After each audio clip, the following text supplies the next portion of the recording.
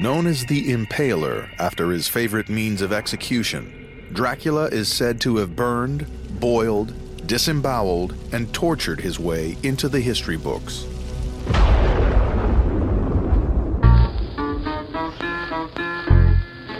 Aaron, have you seen that, and I'm not joking about this, they're giving out free vaccines at Dracula's legit castle in Transylvania? I did hear this. I also heard that there are going to be some things like that happening in the U.S., maybe at fast food restaurants, I heard recently. Oh, I like that the closest thing we have to Dracula's castle here in the U.S. is fast food restaurants. But really, it's so cool. Like, if that doesn't bump up global vaccination rates, I don't know what will. It's a great idea. Hey there, Pulse Check listeners. This is Jeremy Siegel, continuing our special series on the coronavirus outbreak. Today, I'm talking with Aaron Banco from Politico's health team about the current coronavirus situation across the world and what the U.S.'s role is and could be in the global effort to beat the virus. Here's our conversation. What parts of the world right now are being hardest hit and why? That's a great question. So this is something the Biden administration is looking at really closely because it sort of wraps into our general conversation about what the U.S. can be doing more of to help other countries across the world fight COVID-19. So the concern seems to be really focused on South Asia, particularly India, Nepal, and some of the islands in the area as well. Mm-hmm. You know, State Department, along with their counterparts at USAID, are in constant conversations with their counterparts in these countries to figure out how the U.S. can help them basically reduce transmission and sort of stop the spread of COVID-19 in these countries. Uh-huh. So there is a highly transmissible variant that has emerged in India and is spreading in the region. And so that's of particular concern to global health officials and officials in these countries.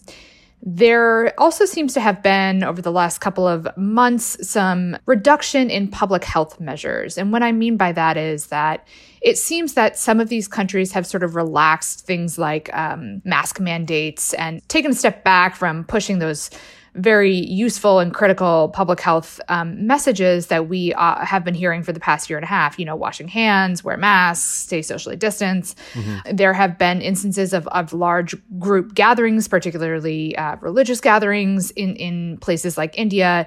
And so it's the calculation among global health officials that these kinds of events were really what kickstarted the massive surge in India. And then, you know, what we're starting to see trickle over into countries that are surrounding that. I want to talk about what the U.S.'s role is here and what it could be doing in the global fight against COVID and some of the efforts to provide aid to these countries that are being hard hit right now. Let's start with what is happening. What sort of aid is the U.S. providing right now? So there are several different avenues for the U.S. to go down to provide aid to the rest of the world as it relates to COVID-19. So one of the areas is what we all know of as COVAX, and the U.S. is the largest financial donor to COVAX on the planet. It has invested, a lot of money in making sure that COVAX has what it needs in terms of supplies and vaccines and raw components to be able to distribute vaccines to the rest of the world.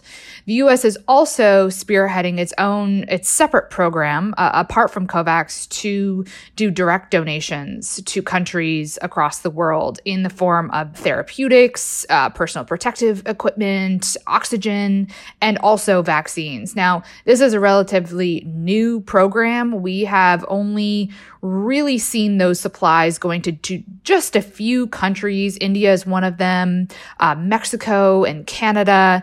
But it is, we will start to see a lot more information come out in the coming days, pretty soon here, perhaps by the end of the week, about what more the U.S. can be doing or what it will be doing to give direct donations to some of these countries. It's a very complicated, kind of messy process because what the U.S. has to do essentially is prioritize which country can get ahead of the curve and stand in the first part of that line. And that can be a big deliberation and figuring out what are the factors we want to consider when we're prioritizing these kinds of therapeutics and vaccines. So it's been a long time coming, but it's also been a huge deliberation inside the administration.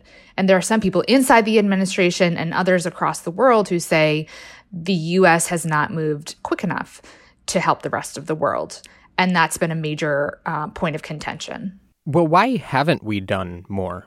There seems to be two camps of people inside the Biden administration. I think everyone wants to help the rest of the world as much as we can. I think, though, that there are people inside the administration who believe that the U.S. is at a point now domestically where, in terms of our supply of the vaccine, in terms of our own infection rates, that we have the ability now, or several weeks ago, had the ability to send vaccines and other raw components overseas. There are others in the administration who believe that the U.S. is not there yet, but will be very soon. And in the coming weeks and months, we'll start to see more of those direct vaccine donations head overseas. So there are a lot of things to consider, but there is that dissent inside the administration about when to do it and how to go about doing it. Is there anything major here that the U.S. could do but isn't? The major point here that officials have been talking about every single day for hours a day is, what do we do with these extra AstraZeneca doses that have not been approved for use in the U.S., but that we've contracted for? The administration did say 2 weeks ago that they would send 60 million of those AstraZeneca doses to the rest of the world. That is a drop in the bucket for what the rest of the world is in need of right now.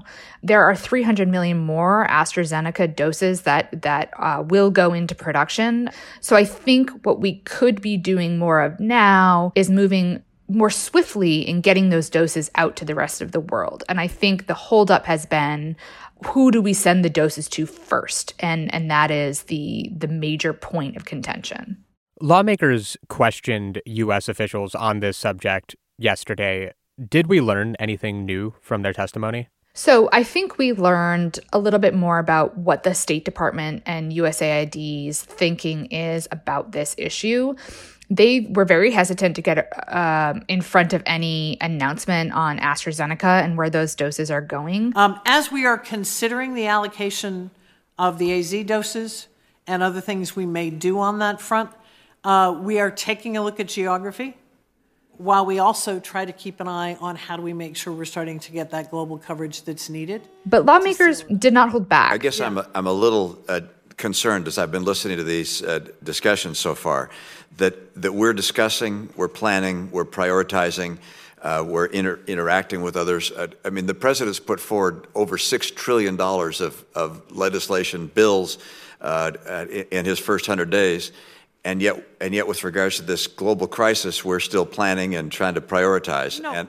They really pressed these representatives on what is the plan here. There seems to be basically 5 or 6 different ways we could be helping the rest of the world. And how is the U.S. going about prioritizing these resources? Senator, we've got that framework. And respectfully, we've not been asked. Where is it? Because Senator Kaine just asked what's happening in Latin America. Can we not know? I mean, do the people in Latin America, country by country, know what's coming to them, when it's coming? And Gail Smith, who is the lead on this over at the State Department, said that is just that's an ongoing discussion, and that the prioritization and the rubric for how the U.S. is going to figure out where these resources go is not yet finalized. We are in the process of allocating the funding that was provided by Congress. Yeah, yes, we can walk through the details of where that is going. I think it'd be helpful to have that available to not only Congress but to the American people and the people of the world. And I think that concerns some lawmakers, particularly Mitt Romney, who voiced his opinion in the hearing, saying there needs to be a clear foundation that we work off of so that this can be a playbook that we use for the future, and that also needs to be made public, not just to the American people, but also to lawmakers on the Hill, so they can understand how U.S. resources are being used and where they're going. Mm-hmm. And I just think it's taken several weeks for the U.S. to get their footing on how they want to go about structuring the U.S. response to help the rest of the world. You see countries such as China and Russia who are out there trying to curry political favor with their donations to other countries. They're trying to use it through this diplomatic framework where they can use it politically. And I think when it comes to vaccine diplomacy, we have some significant and hard decisions to make about prioritization. A few months into the pandemic, China capitalized on the moment to announce a $1 billion loan to the region to facilitate vaccine access. Argentina, Bolivia, Brazil, Honduras, Mexico, Panama, and Venezuela are using Russia's Sputnik V vaccine. And Gail Smith was very adamant that that is not the U.S. way. That is not the way the U.S. wants to go about sending these donations. But there is a lot of pressure at the same time to compete with countries like China and Russia. And the activities of Russia and China, I would have to describe as robust but very cynical. One of the ways to respond is to make clear that the United States sees vaccines as tools for ending a pandemic and not as tools to twist people's arms or try to secure political influence. And I think there was some concern among lawmakers, like, why won't the U.S. do that? Why shouldn't the U.S. be doing that? Why shouldn't we be competing? But I think the State Department's view is that if we go that route and we want to leverage our vaccines in the same way China and Russia are leveraging their vaccines, it opens up a whole host of issues for the administration, they just don't want to go down that path right now. At least that's what they're saying publicly. I think time will tell. Let's say the U.S. were to just not do more globally, like hold on to those AstraZeneca shots, and we were to totally focus everything we can do on the U.S., only keeping vaccines here, somehow devoting enough time, enough resources to truly get most of the population vaccinated, but we didn't worry about what happened in the rest of the world. What does that situation look like? Like, could the U.S. somehow become an insulated bubble in that situation? Well, I think that's what we've been doing. We've been holding on to a lot of our resources. Yes, we've been diverting cash to COVAX and cash to other countries. But the problem with the cash first approach is that no matter how much we donate, it's still going to take these other countries quite a long time to, for example, scale manufacturing and produce their own vaccines, to find their way through the supply chain for things like therapeutics and personal protective equipment, where it would be a lot faster if the U.S. just did it through direct donation rather than trying to finance these other things. And I think that's something the U.S. is still trying to figure out. I don't think it sends the right message. I don't think the administration wants to send the message that we're hoarding all of our resources when we don't need to. That's not what the administration wants to do. They want to be a leader on the world's stage. They want to help developing countries, particularly in Africa, in areas in South Asia.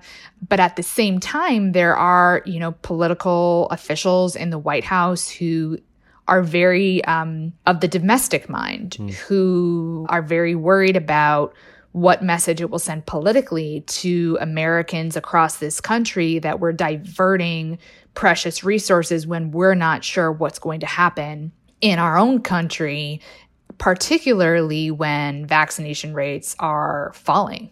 I know it's impossible to predict this stuff, but looking forward to later this summer or early fall when hopefully a good chunk of the country will be fully vaccinated. It looks like states might have a lot of restrictions almost completely lifted.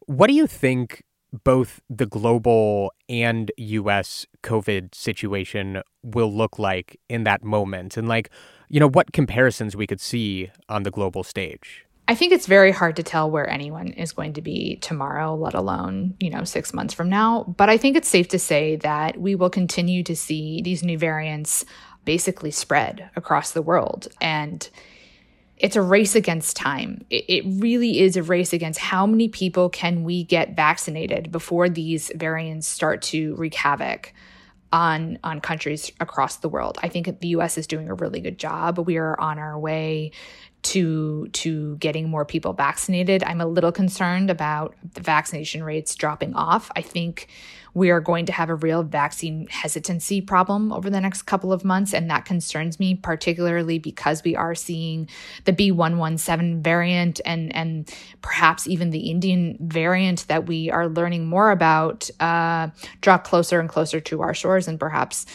into our country. So it really is just a matter of how many people can we vaccinate before these variants really do some damage.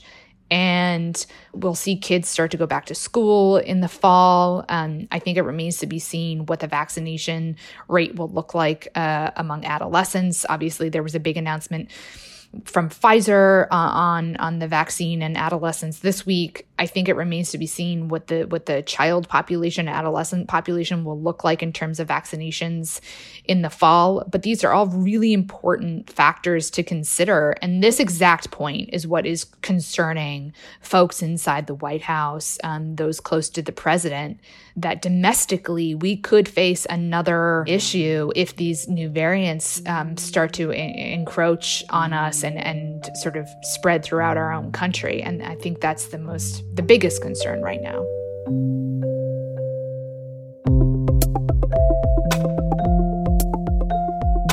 All right, that is our show for this week. Big thanks to Erin Banco for joining me. I'm Jeremy Siegel. To stay on top of all of our latest coverage from Politico's health team, be sure to check out some of our health newsletters like Politico Pulse, Global Pulse, and Future Pulse. Also, subscribe to Pulse Check wherever you're listening if you haven't yet.